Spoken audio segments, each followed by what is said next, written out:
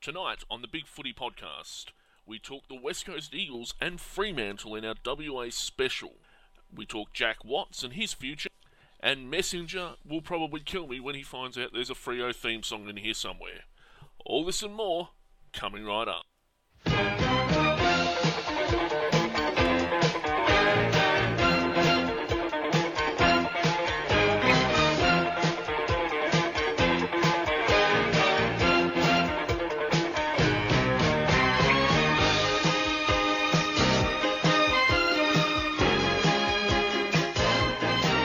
Ladies and gentlemen, welcome to the 6th episode of the BigFooty Podcast. I am, of course, the Wookie. I'm your host for this evening. With me are my regular compatriots, the Old Dark Navies.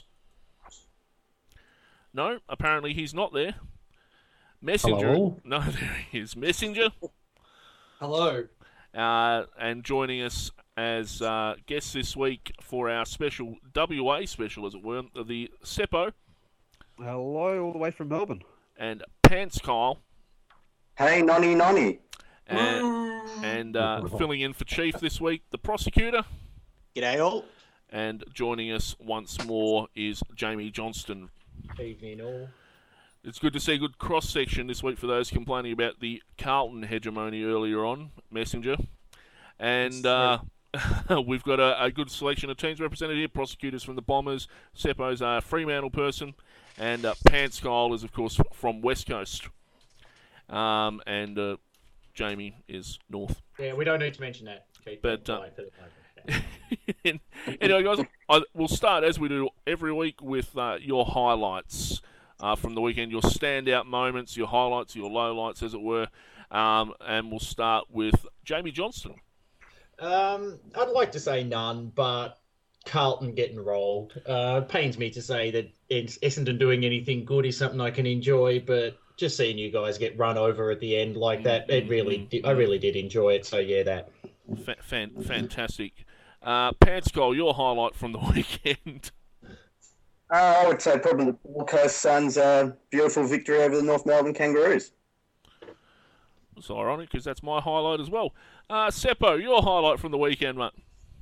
Thunder stolen right there, but mine was going to be Gold Coast and their improving ways with Gary Ablett just performing like he is. It's a spectacle to watch, and I enjoyed tuning into that game as a neutral and just watching North collapse after their great first quarter start. You're not a neutral, you support a franchise team like them. Anyway. Messenger, your highlight from the weekend.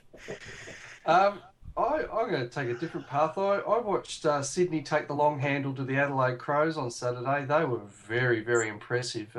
Unfortunately, it's made watching Swan the Couch that much harder. I'm afraid Jared and Paul are going to, Roosie are going to forget themselves on public television pretty soon and get carried away. But anyway. ODN, you got a highlight? Yeah, I'll complete the flush and say the Gold Coast Suns. Honestly, who saw this coming at the start of the year? 5 wins at the halfway point, and now I think they could genuinely beat anybody outside of the top 4 on their day. Yep. They've got a good run home as well. They have. I'm not nearly as bullish about the Suns as most, but yeah, I think they get a decent team. They're gonna get beaten. We'll see, I guess. And I guess no one else has any highlights, so we'll move on. The Prosecutor is here, and he has a he's got many highlights from this weekend. Oh, has he now? Has he now? Did the Prosecutor just refer to himself in the third person? He did. Yes, the Prosecutor did just refer to himself in the third person. I will allow the Prosecutor the floor to continue. Don't touch Jimmy. Anyway, from the Essendon perspective, I think obviously the win on the Friday night, but I guess in a more specified sense, debutants really. They were my highlights of the weekend and this season really. Yep. Like obviously Essendon had Joe Daniher, but even other teams like Sydney with Tom Mitchell, North Melbourne with Magic Door, and Melbourne with Jack Viney. It's just the air of anticipation when you go into the match to see debutants just adds to the contest, and it's fantastic to see. There's a lot of hype that goes into some of those debutants. Joe Daniher had a huge amount of hype built around him. But Tom Mitchell did really well in his first, I think it's his first game. But and I'm spewing that his dad didn't play more games for Carlton. But anyway, so How many did his old man rack up for the Blues out of interest? I think it was like 21 games or something. I'm not entirely sure. More than Mickey McGawan, though.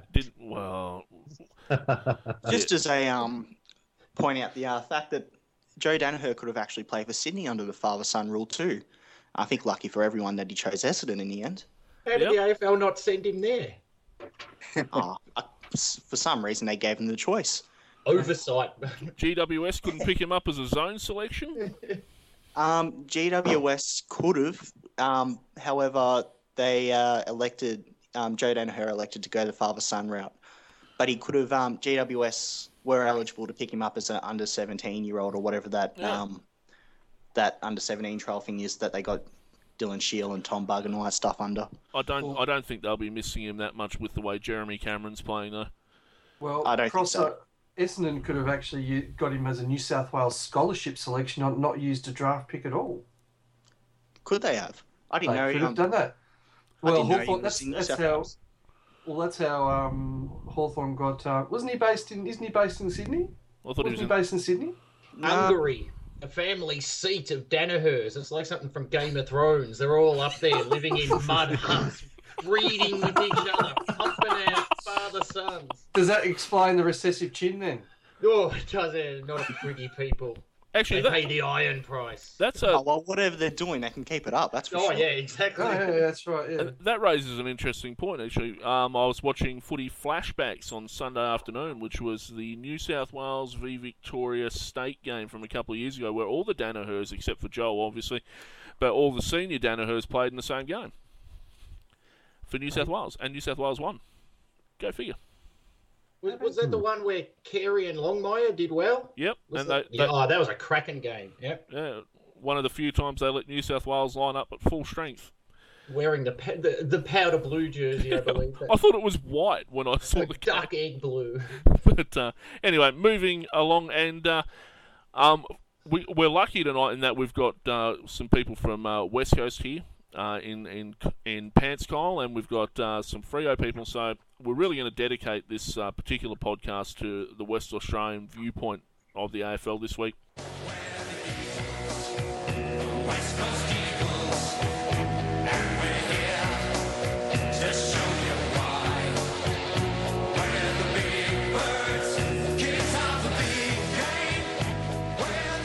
And so first up, we're going to talk about West Coast. And pantskyle, perhaps they could be having a better season than they have been. Well, I think that's a bit of an understatement, to be honest. I think we all fell a little bit for the hype at the start of the season and the last two seasons, and they've been a very, very, very big disappointment. And just opening it up to anybody else who wants to ask. Well, I think the thing, we touched on this last week, that the home record of West Coast and the Crows, for that matter, is abysmal. I mean, the House of Pain is more like the cubbyhouse of mild discomfort now. And that was actually, you know what that... Well, anyway, so... Don't try and lump we into this. You did that all by yourself. I did all this all by myself. But anyway, so the home record has been quite poor, and it obviously makes your road games that much harder. What's the feeling amongst the West Coast supporters in Perth right now, or is it more just a matter of blaming the umpires, perhaps? Well, not really. We get a pretty good run with the umpires, as we all know. Do you really? Top of the charts with that report. There might be a all right, let's move along. No, but I think the first few rounds we were pretty disappointed. We probably knelt down a little bit after the victory against the Kangaroos after the siren. It sort of gave a little bit of excitement to the club again. But then that performance against Richmond, which was probably the worst performance I've seen since probably we won the Wooden Spoon, that was just a team that was tired, slow, out of ideas. And I think the worst thing about it was that John Worsfold really has no answers for what is actually going on. It was funny to watch the I can't remember if it was a Richmond game or another one. Just watching his post-match press conference, it was just hilarious. He just had no answers for, and it almost seemed like that on game day, he just wasn't making the coaching moves or shifting things around like other coaches have against West Coast. He just looks flat and almost like a terrible game day coach at the moment. He doesn't give out any emotion, and it's great for a press conference and when you're under pressure, but when your fans are just baffled about what's going on, you probably want him to turn around and show a little bit of emotion, show a little bit of anger, start, pulling out his hair. But we don't get that. Getting a bit Brad Scott, getting a bit visible with the emotion. That's what the West Coast fans would like to see. A bit of emoting in the box. I agree. I mean, we like to have a little bit of a laugh at Brad Scott on the old West Coast from a board. Distance. Have a laugh from a distance. From a long way away. But that's, I wouldn't laugh at Butcher up close either. Don't worry. Look, Brad Scott's passion inside the box is, second to almost nobody. So it's you'd like to see it from your own coach. You really would. Yep. Do you think that Worsfold will be there next year though? Does he still have the passion to keep going? I don't think so. But then you have to have a look at who could possibly come in and do a better job. The last thing I want is someone like Scott Burns, who I think, being in charge of our midfield group, who is probably, there's no A-grade player there. There's not a legitimate excitement machine, and that's his job to get those boys firing. And what about Luke Shuey? But because Luke Shuey's been very impressive, he seems to take up the mantle of the primary midfielder now. That Kerr's starting to not be as consistent as he once was. Do you not see him as an exciting A-grade talent, or where do you view him in the picture? I think he could become A-grade, but I think you probably want an X factor. Someone that will break the lines and will, take on the play and not, drop so easily. And I don't think we've got that. Do you have a free agent in mind that could, perhaps be put into the West Coast side to give them that extra step? Well, with Jeddah just re-signing with the Swans, that was a little bit of surprise because there was a little bit of word saying that he was a little bit homesick. I think Daniel Rich is out of contract at the end of the season. He's not a break the lines type of guy, though, is he? But his kicking does that for him. He probably can be an A-grader. What about Caniglio? How much would you give for Caniglio from GWS? He's a good WA boy. He's got 10 years ahead of him. He breaks lines. He does everything. What would you give up to get Caniglio over there? I'd probably prefer O'Meara. Wouldn't we all? As well. Yeah. The two of them dancing suggestively. You were top 5 last year with a significant amount of injuries, and you've fallen away dramatically. You could be forgiven for thinking you were going to do a lot better once you had players back on the park. Do you see last year or the year before as where you truly should be now, or do you see a reason why you've fallen away, and is this year's form where you think you're currently at? That's a good question. I think we definitely should have improved. I mean, what did we finish last year? I think it was 5th on the table. We probably expected a top 4 finish last season, top 3 thereabouts. But yes, injuries did affect us a little bit. I think they've affected us a little bit again this season. I don't think we've been able to put on a full-strength team. But, yeah, look, I would have fully expected to be top 4 at this stage, especially with our draw that we had. But have you fallen away significantly in areas that you can see where you're now truly wondering where your chance is? Look, I think the midfield definitely has fallen away. Slower, doesn't look like they advanced too much. Besides maybe Shaw himself, Gaff has really been disappointing. Very one-paced, isn't it? What's that? Your midfield seems very one-paced. It is very much one-paced, and that's why we definitely would need that A-grade quality or the X-factor player that is desperate to go for and desperately need. And, there's talk that maybe Dale Garlett will be our first pick? Has he reformed enough to justify position on an AFL list? Oh. It's sort of an indictment on that midfield group when you've got Nat Nui as almost your best clearance midfield player, who's Cox in the rucks. It just shows how bad that midfield group is at the moment. You're just waiting for a bit of X factor to come in there. Is Wellingham going to get much of a role when he's back in that midfield? Oh, definitely, 100%. I'd say he'll probably come straight back in as well. It's seriously missed it. His first game that he played, I thought he was really impressive. I suppose that's that little bit of X factor you're missing that you're got to get back in there. I don't think he's an X factor player, but I think he's a class player. And we're playing alongside Swan and Pendlebury down at Collingwood. It's how can you not have that bit of class about you yourself? So how do you fix? How do you think you fix the problems to ensure a better second half of the season? I don't know if we can at this stage. I think when your coach seems out of ideas, then the players aren't learning anything new. Look, we've got a terrible draw coming after the bye, and in reality, we need to win all of them. And on form, we'll win none of them. So is there any positives coming forward for you? Because, even when we talked to the Melbourne people, they could find something positive about their year. They couldn't find much, but they could find something positive. Is there anything positive about your year coming up that you could say, okay, I can hang my hat on this being the light at the end of the tunnel, as it were? Well, they might be playing their big final in round 16 against Freo. That's going to be their highlight of the year, maybe. They are 8th at the moment. They're not completely out of the picture.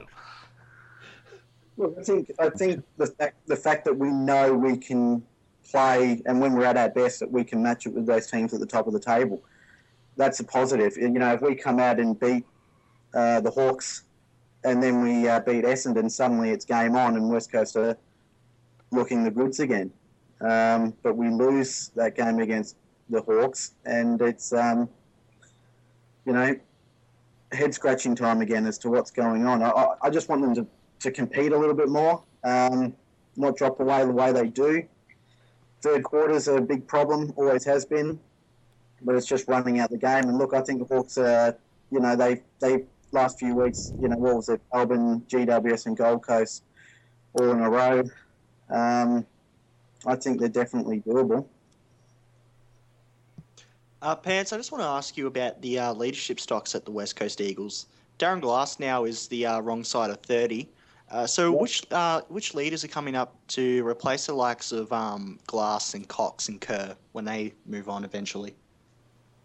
I think you'd look at Scooter Selwood or Bo Waters would be... Bo Waters being the vice captain, a lot of people wanted him to become captain this season. But Glass, when you take out the honours of the All-Australian captain, you don't really give up your club captaincy, and he's still playing, as good as he was playing last year and the year before.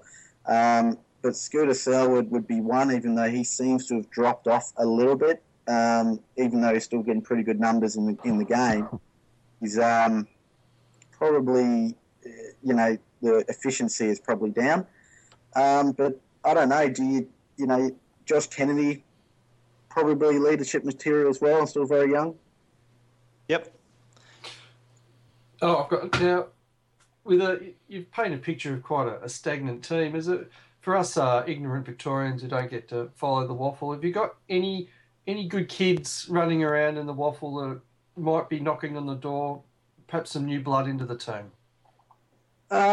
Look, I don't have too much knowledge of that being in Sydney. I get most of it from the West Coast board. On the weekend, we debuted Wayne Wilson down in defence, who I thought probably had a very good game for a debutant. I'm not too sure what the numbers are around. Mitch Morton was it Mitch Morton? What Morton does West Coast have? You've got Hale. Hale. Yep. Away from Seppo variety. Who knows? His waffle numbers picked up a little bit, but then he got injured, and that just seems to be the way they go in the waffle at the moment. They play a couple of good games and they get injured. Murray Newman was playing better after having an atrocious pre-season, but was looking good, kicking a couple of goals, but he's injured. So, not really too much at the moment going on in Waffle, to my knowledge, that anyone is going to be, banging down the door to get a game. You've got a couple other retreads on. You've got Jamie Bennell, who came over, and I think you got Brad Dick on the list as well. Yeah, Brad Dick. He's I think he's also injured again as well. He's got the shoulder thing, hasn't he? Might have been, but he was. I think he's averaging a couple of goals, and his numbers aren't great. But I mean, I think if you chuck him into a game and you chuck him in the forward pocket, he's a pretty good player. For when he was at Collingwood, he was fairly good. If he's fit, I'd be more than willing to give him a go. I wanted to ask, the Chris Judd trade, how many years has it been since the Judd trade? 5? 6 now, isn't it? 6. We're in the 6th year. So, what do you, this far down the track, how do you guys feel about the trade? Do you feel like one of you has won and one of you hasn't, or does it feel like it's a good deal for both? Good deal for both. Yeah, I think it's a great deal for both. I'd call it line ball. That's a draw, I reckon. I think Eagles people might think that they could have won another flag with him, but he wanted to come home, and, I mean, they got a good forward out of it. We got someone that helped turn our midfield around. There's no question about his influence at Carlton. But He's got an ambassador, a tireless ambassador for environmental issues, and I salute his work there. Yes. Thank you. Nice to have some acknowledgement on that point. Yep. Yeah, those puzzles he made are selling like hotcakes, I'm sure. All right. We're going to move on to very quickly do the AFL news before we talk about Fremantle.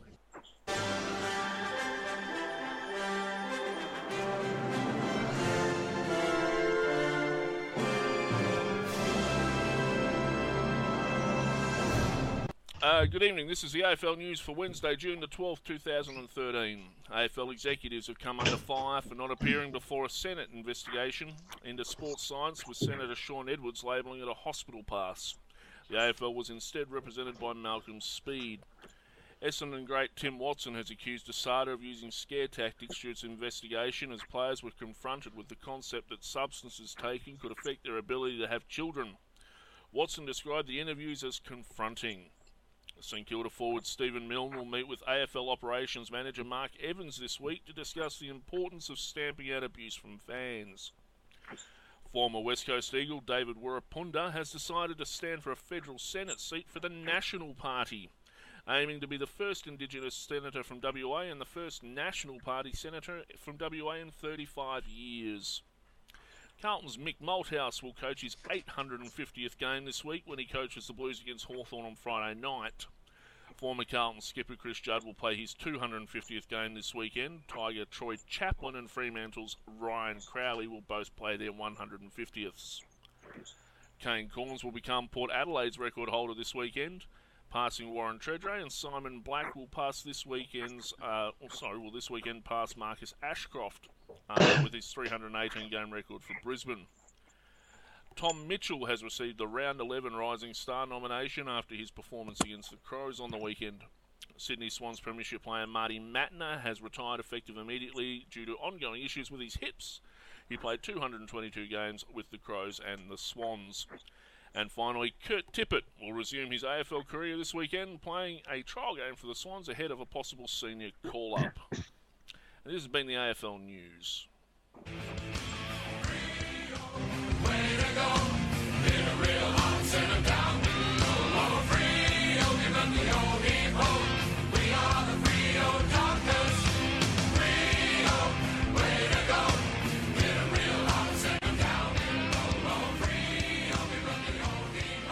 As promised in the second half of the program, guys, we are talking about Fremantle. Fremantle, who are doing rather better than West Coast this year, and well and truly time that's happened. And so with us to talk about that, we have Seppo this evening. Seppo, welcome to the program. Thank you for having me on. How would you guys are doing pretty well this year. How have you seen the team's performance? Well, I think it's great. We sort of picked up where we left off at the end of last year. albeit bowing out in the final against Adelaide. But you could see what we're sort of building with Ross Lyon towards the back end of last season with all those wins straight.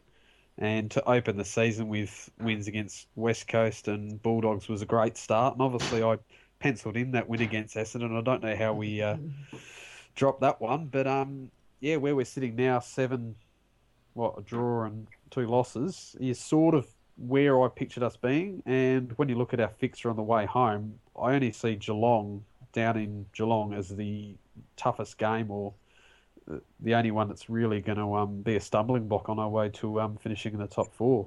Yeah, I see you guys as almost definitely going to fill in that 4th spot. I expect Essendon to get knocked out in the coming months, but and that's just a personal prediction. But I expect you guys to finish in the top 4 this year. Is that where you think you should be? Definitely, yeah. When you look at what we've had to do and get these wins out of so many on our injury list and all these tours just falling away, look, we've got 11 on our injury list at the moment, which is probably up there with most of the clubs. But 2 of them being seasons with Kepler Bradley and John Griffin going down with ACLs. It's not like they're guys that are coming back, and we've had Pavlich out since round 3 and McFarlane taken out during that game and missing against the Hawks, and they were obviously games that we dropped. So once we get our full fit and available team back on the park, we're going to be in a very good position. And obviously they're being a bit cautious with how they're bringing back these injured guys. We're in no rush because we're winning at the moment. So it's just great that we can, there's no rush to bring back Pavlich and Sandlands, and they're having minor hiccups in their rehab, but it's going to set ourselves up well for the run home. Excellent. Guys, over to you. Seppo, you mentioned Ross Lyon coming over and the impact he's had, and you also touched on your depth. Now, there was some serious questions over how Ross Lyon left the St Kilda list after his attack at the premiership there. What do you see Ross Lyon doing to future-proof this list beyond just the upcoming premiership tilt? Well, it's funny, reading a lot of the Ross Lyon threads on our board and on the main board, it's interesting to seeing really what the underlying issue was about the development. And I think Ross Lyon's jumped onto a great list management model with what Chris Bond has actually got Freo with, that we've tested our depth through injuries or just the way we're rotating our younger kids. But we've drafted some really good young kids, and the way that they're coming in and playing is good, and it's healthy. And some of these kids coming through now, first and second year players, is showing that they're quality players and not guys that you just go, oh, why do we draft this crab and who we got to get rid of? At the end of the year, we're going to look at our list and going, it's fantastic. A lot of them being given opportunity. We've got guys still yet to come back, like Morabito, that you can almost call it a debutant or a draftee when he gets back onto the list because he's been out so long. But no, it's just really good to see a lot of guys pushing for a spot that we as fans want into the senior side, unlike West Coast, who seem to be struggling to draw on quality from the lower league. You mentioned Morabito there, Seppo, and it was going to be my question. Is he going to come back? It's been, 3 knee recos now? And he's got that body shape. He's that really big, heavy kind of midfielder, and I absolutely loved him, and I loved watching him play, and I thought he brought something amazing to you guys. Will he ever come back with that same explosive burst and pace and size that he had? I think he will. Like, if looking at all the training videos, I do get to see. Obviously, I can't see the training myself, but he's still got that frame, and he's looking a bit lean. He's lost a lot of weight, and obviously, he spent a lot of time in the gym. But he is a bulk of a unit above his shoulders, and he just looks really good on the track. And I think he'll probably, if he does come back into the side, will obviously be slowly eased in towards the back end of the season. He's been on our injury list as, the tentative 3 to 4 weeks, and it's been the same for a couple of weeks, but we've just had our last injury update, and now they've got a definitive, what do they call it, end stage of his rehab. So all he's got to do is basically get through these, tick the last box, and we could see him sort of as early as round 18 or 19. And our last 4 games are against GWS, Melbourne, Port, and St Kilda. So it could be quite easily, bring him in for some, nice bruise-free footy as a sub in one of those games, play him on the half-forward line where he's used to it. And, if we're going to see him, that's where it's going to be. Excellent. Fremantle has one of the sweetest draws coming home I've ever seen in my life. If you guys don't make top four, I have no idea what's wrong with you. One of the things I think non-Victorian teams sweat on more than anything is their road form, and your road form has been impeccable. I'm really impressed with the win in Adelaide. Is this an attitude thing? Is this just being better organised? Is it just a more mature list, or? I think it's the organisation as well, because when I've spoken to the guys, like I've noticed myself the routine these players are doing when they're coming over here, and the way they're travelling, and the timing of everything. Ross seems to be a routine person, and the players are obviously getting into the habit of that and preparing, and just being mentally prepared for away games as it is a home game. So you can sort of see what changes he's made just from those small things outside the actual the game. I don't think you can discount Ross Lyon in this at all. I watched you guys take us to pieces towards the end of last year, and it was like watching a Ross Lyon side, a St Kilda side that used to take North to pieces at will. It was exactly the same, and all due to respect to the Fremantle players, that was Ross Lyon that won you that game. So I think your really improved ability to win in Melbourne now, especially at Etihad, all the credit to Ross Lyon there. He has a supernatural bond with that ground. And he's a great game day coach as well. He just knows what he's doing. Beautiful, yeah. And the way he moves players around, like the whole Dawson and the ruck thing we had a couple of weeks ago, and then even just against Adelaide, dropping Fife behind the ball in that last quarter to just mop up everything was just... It's so good to see, and it's just coaching moves that some of us talk about. You'd never think of these type of things, and all of a sudden they pop up, and it's won us a couple of games, and got us that draw against Sydney, where as a fan, I was watching that game going, all right, now Sydney have got us here, but the way they just shifted a couple of things around and made it work for us, we nearly pinched the win. Seppo, you've got 3 key players in McFarlane, Pavlich, and Sandilands now starting to get on. Obviously, Pavlich and McFarlane are obviously very much the key bookends of the side. Who's coming up through the ranks to replace them? My biggest worry about all those 3 senior guys would probably have to be Pav at the moment, because we've got great stocks of defenders on our list, and with the likes of Silvani and Tanner Smith, who was one of our draftees last year, look really good. And even Folks, who's been on our list but might be cut at the end of the year. Quite happy with our back end, but Sandilands has obviously got natural replacements with Clark, Griffin, Hanneth, and even a young Moller who was our Sydney academy person we rookied. So we've got a bit of ruck stocks, but Pavlich, we've just got no answer. We're almost playing now with a makeshift forward line. So that's my biggest worry. But the fact that we've been playing without Pav and getting these wins means it's sort of okay at the moment, but we do need a long-term fix, and I don't know if we're going to require someone at the end of the season through trade or free agency. There's not many, Pav replacements.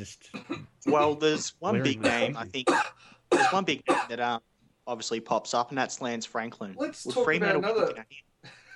Let's not also talk about Aaron Black either. We'll move on. Yeah, I like Black. I'd rather poach Black than Buddy, based on what the demands would be for salary type of thing. But I don't know. I'd prefer Aaron Black. What we'd ask you wouldn't want to pay. Obviously, Harry Taylor was mentioned quite a bit on our board as a swingman to add to both ends, but it sounds like he's close to signing. But I don't know if that was just rumour or them trying to hush all the talks that was gaining momentum about him coming to WA. But I'd love Harry Taylor over all. All jokes aside, Seppo, how much cap space would the Dockers actually have? I mean, have you got anybody going into veteran status, or are you actually dropping any big contracts off? Well, we do have. I think we were probably the biggest cap space available. I saw some chart floating around at the end of last year. Obviously, you've got to be within that 95%, but I think Freo had the biggest chunk of available salary space available to basically go around, and that's why they could throw such big money at Buddy if he was to come across. Or do you want Robbie Warnock back? It's just asking, just putting it out. Shudders. he gives off chucking a Mars bar. Seppo, listen, you guys haven't played on the MCG this year, as far as I can recall. No, you don't get too many games on the MCG, obviously, and that's where the big ones played. You've got a couple games later in the year. I'm just wondering. Yeah, look, the Ross line game plan's unmistakable. You're 13th for points for, first for points against. You tend to strangle sides. I don't find it as unsightly as it was at St Kilda. I think Freo had some different players that make that sort of game a bit more attractive. But are you at all concerned about how that game plan will hold up on the vast expanses and the width of the MCG? Well, I suppose we've got Subiaco as a really long, wide ground that we've been playing on. I don't know what the size specs are, how that lines up to the MCG. I think it's a lot thinner, isn't it, Subi? Subi's longer than I think the MCG, but a bit narrower. So obviously there's a bit more space at the MCG, but we've obviously had some wins there last year. We had 3 games there, and I think we only lost to Collingwood only from a bad start in the first quarter. So I know we can play there and win. Obviously, we beat Geelong in the final, and that was good conditions, and we had great players available against a good side. So I'm not worried about that now. Before I was, but the fact that I've seen our guys play against Geelong there last year has settled any doubts from my point of view. And even still, I went last year and I saw the Richmond Fremantle game at the MCG, and Fremantle handled the ground perfectly.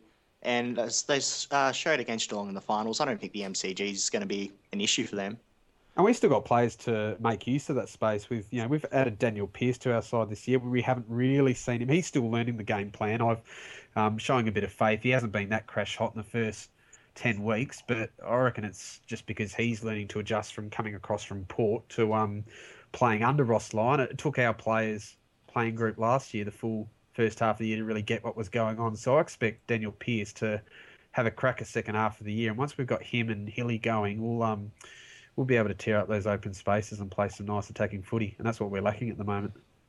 Now, this links into a thread on the main board right now, Seppo, but if you're talking about recruiting a forward, there's a young man by the name of Jack Watts who's was tenuously linked with Fremantle. Now, Daniel Pearce is probably a good segue to this because he's almost a reclamation project for Fremantle in that he was very much a front runner at Port Adelaide. Dare I use the phrase downhill skier? Could Fremantle rehabilitate Jack Watts? And would you want them to?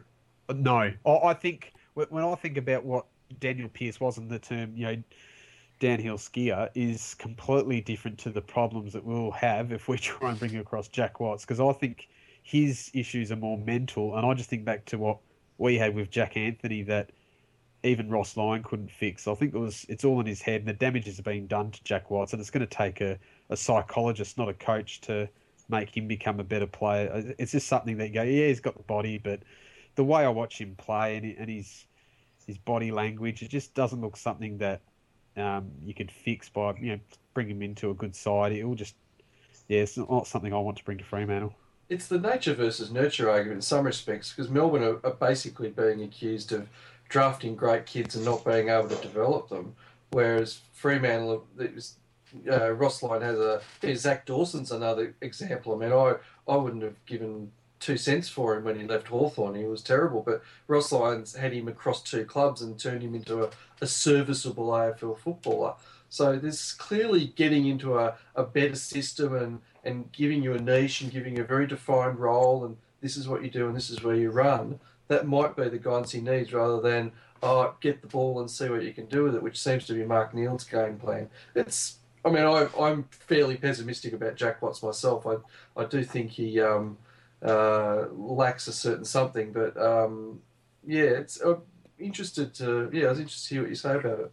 Well, it's quite interesting. If I threw that back on everyone else, would they all be happy with Jack Watts at their club? If I put that question out to all you guys, because I said I'd probably take 20 other players on Melbourne's list before I took Jack Watts. Yeah, he's not on my radar from Melbourne's list. Take him at North, third tall in the back line, definitely. Great disposal. You'd take him. Ahead of Marks. Ahead of McMahon, someone like that. Intercept marks, yes. Intercept marks. I mean, he's right up there. Yeah. We've got Garrett Gibson who are probably leading the comp with that, so we don't need Jack Watts for intercept marks. We've already got our own. Yeah, we've got Cal Hooker, West set. Mick Malthouse was a little bit of a mentor for Jack Watts last year, apparently. So And Joe Watson this year. was he? Yeah, so he seems to be getting the help and all that sort of stuff. But I think I'm going to take a contrarian view here, but I think Jack Watts in a successful environment will yield some good results. Yeah, I'd agree with that. I have my doubts. I think I just couldn't see him getting a game of Hawthorn. I just couldn't see him getting a game. I mean, and I don't know that Al Clarkson would have the patience for him, to be honest. Yeah, but I don't think Would the Gold Coast be a good fit? I don't think he'd be the same player though, Messenger. You play to the limits of your environment, I think, to a certain extent, and I think you limit your playing ability by remaining at a club that, shall we say, isn't all that good at professional football at the moment, to borrow a phrase. And if he went into a more professional environment, if he went to Sydney or he went to Hawthorn or he went to Geelong, there's a good chance that he would develop. It's a catch-22 though, because if you did throw him into Fremantle's 22 at the moment, there's some young gun that's missing out, and it's almost a slap in the face to them and just saying, "Oh, hey, look, we're playing Jack Watts ahead of you." So I'm not saying you should draft him. There's always going to be some. He's got to fit in to your team structure as it stands, and Fremantle's structure is pretty good, as we've established already. You don't get to sit fifth with a good chance of getting into fourth and higher if you don't have a good structure. I mean, you look at Carlton, and our structure could be a lot better, and we're nowhere near where you guys are. Round 12. There's some clubs with the buys and whatnot coming up. Yay! You've got to love these buy rounds. They really are annoying. What are we looking forward to this weekend, guys? And perhaps we'll start with Messenger this time. Oh, look, I think it's finally time. After 12 rounds, we finally have the 2012 runner-up playing Friday night football. We've had Brisbane, we've had bloody Sydney, we've had Collingwood ad infinitum. We finally get Hawthorn on Friday night football. Thank goodness. Odien? Well, yeah, I'm looking forward to Friday night football, specifically playing another big game against Hawthorn. Let's face it, Carlton are Hawthorn's bitches. There's no escaping it. They beat up on us quite regularly. I think you noticed in our BigFooty Blues podcast that every sort of second game Carlton get close, but we never get over the line. And after last Friday night and what I'd call is stopping to a walk, we've really got to get out there and send a message and man up, because Hawthorn's midfield is tough as teak, and there's a few players in our side that have to show they got it at heart. Okay, and the Prosecutor, what are you looking forward to this weekend? Well, I'm looking forward to having a few drinks with the fellow brethren on the Essendon Big Footy board, and then going along to Etihad Stadium Saturday night to see Essendon and the Gold Coast in what should be a really good game. Obviously, the Gold Coast are in a bit of form, and even Essendon have a bit to be excited about. And it's what footy's great to be. How did Gold Coast go last week? I can't remember. Oh, they had a fantastic win over, who was it, North Melbourne? They played a really good game. Fair play to them. We played. I think North Melbourne were 30 points up again, weren't they? I think they might have been too. Seppo. Fair play to Gold Coast. Seppo, what are you looking forward to this weekend? Well, I'm actually looking forward. It's actually a danger game this week with Melbourne versus the bye. I'm really not sure how they're going to go. It's a danger game for them. They could really struggle. No, actually, seriously, I'm actually looking for a bit of an upset this round. I'm looking at GWS getting up over Port and even Gold Coast getting over Essendon. I just want to see those two expansion clubs, take a bit of a scalp rather than just, GWS to get up off that bottom of the ladder. And take a Port that's struggling at the moment, or even just Gold Coast the way they played. And Brisbane showed they can do it against Essendon, so I just hope that Gold Coast we can absolute one-man show, just take them on and hopefully get some points out of those two. Pantskyle, what are you looking forward to this weekend? Well, I think the fact that North Melbourne have a bye, we won't lose Big Footy for a night. That's one positive. I'm just going through the fixture now, and I think besides Carlton Hawthorn, all the other games are pretty shit house. You could pick them all pretty easily, and probably can be some big wins for a couple of teams. But I think that Carlton Hawthorn game on Friday night, that's a proper Friday night fixture. Yeah, that'll be a good game of football. Yeah, and Jamie, what are you looking forward to this weekend, mate? I reckon Jeremy Cameron's going to go absolutely mental against Port, so I'm looking forward to seeing that because he's the best young player in the league by such a street. And I use the term advisedly, best young forward since Carey. Just amazing. I reckon he's going to have an absolute day out against Port. Before we sign off tonight, if you haven't already done so, please check your relative boards for their individual podcasts. The BigFooty Blues, the BigFooty Dockers, the Suns have their Suns cast. Bay 13 have their own cast, so you can find the details on their respective boards. The Pies are doing their first attempt at a podcast tonight, so good luck with that. And hopefully Essendon will have one up in the coming weeks. But if your board isn't doing one, don't wait for someone else to do it. Get it started yourself. It is easy to do. If you need a hand with it, you can PM me on the BigFooty board, and I'll be happy to help you out in any way I can. And the basketball boys will be probably having one soon, I hope. So things are moving apace, and I'm sure Chief is clapping his hands with glee. So thank you very much, Seppo and pantskyle for coming on board. We hope that we showed you respect to your teams and that you had an enjoyable experience. Thank you very much to JamieJohnstone for coming back. I didn't have an enjoyable experience, but I'll come back. You could have had the night off, mate. I offered you the night off, but no, there you go. And someone has to turn up in blue and white. Prosecutor, thank you for coming back again, mate, at short notice. Always a pleasure. And ODN and Messenger, as always, pleasure to have you guys on board. Thanks, guys. Thank you. It's been a pleasure. And I love you, Lance. Don't go. Don't go changing. And we have Miss Chief's vivid discussions of his tour around Sydney and Taronga Zoo and wherever else he may have been this week. Luna Park. I went to Castlemaine on the weekend. It was fantastic. Really? Yeah. Were they shooting a period drama up there by any chance? Siggy Thornton up there? It was, John Waters was there too. John Waters, and Lisa McCune as well. And on that note, I'll say goodnight as well. Thank you very much for listening, and we'll see you all on the forums.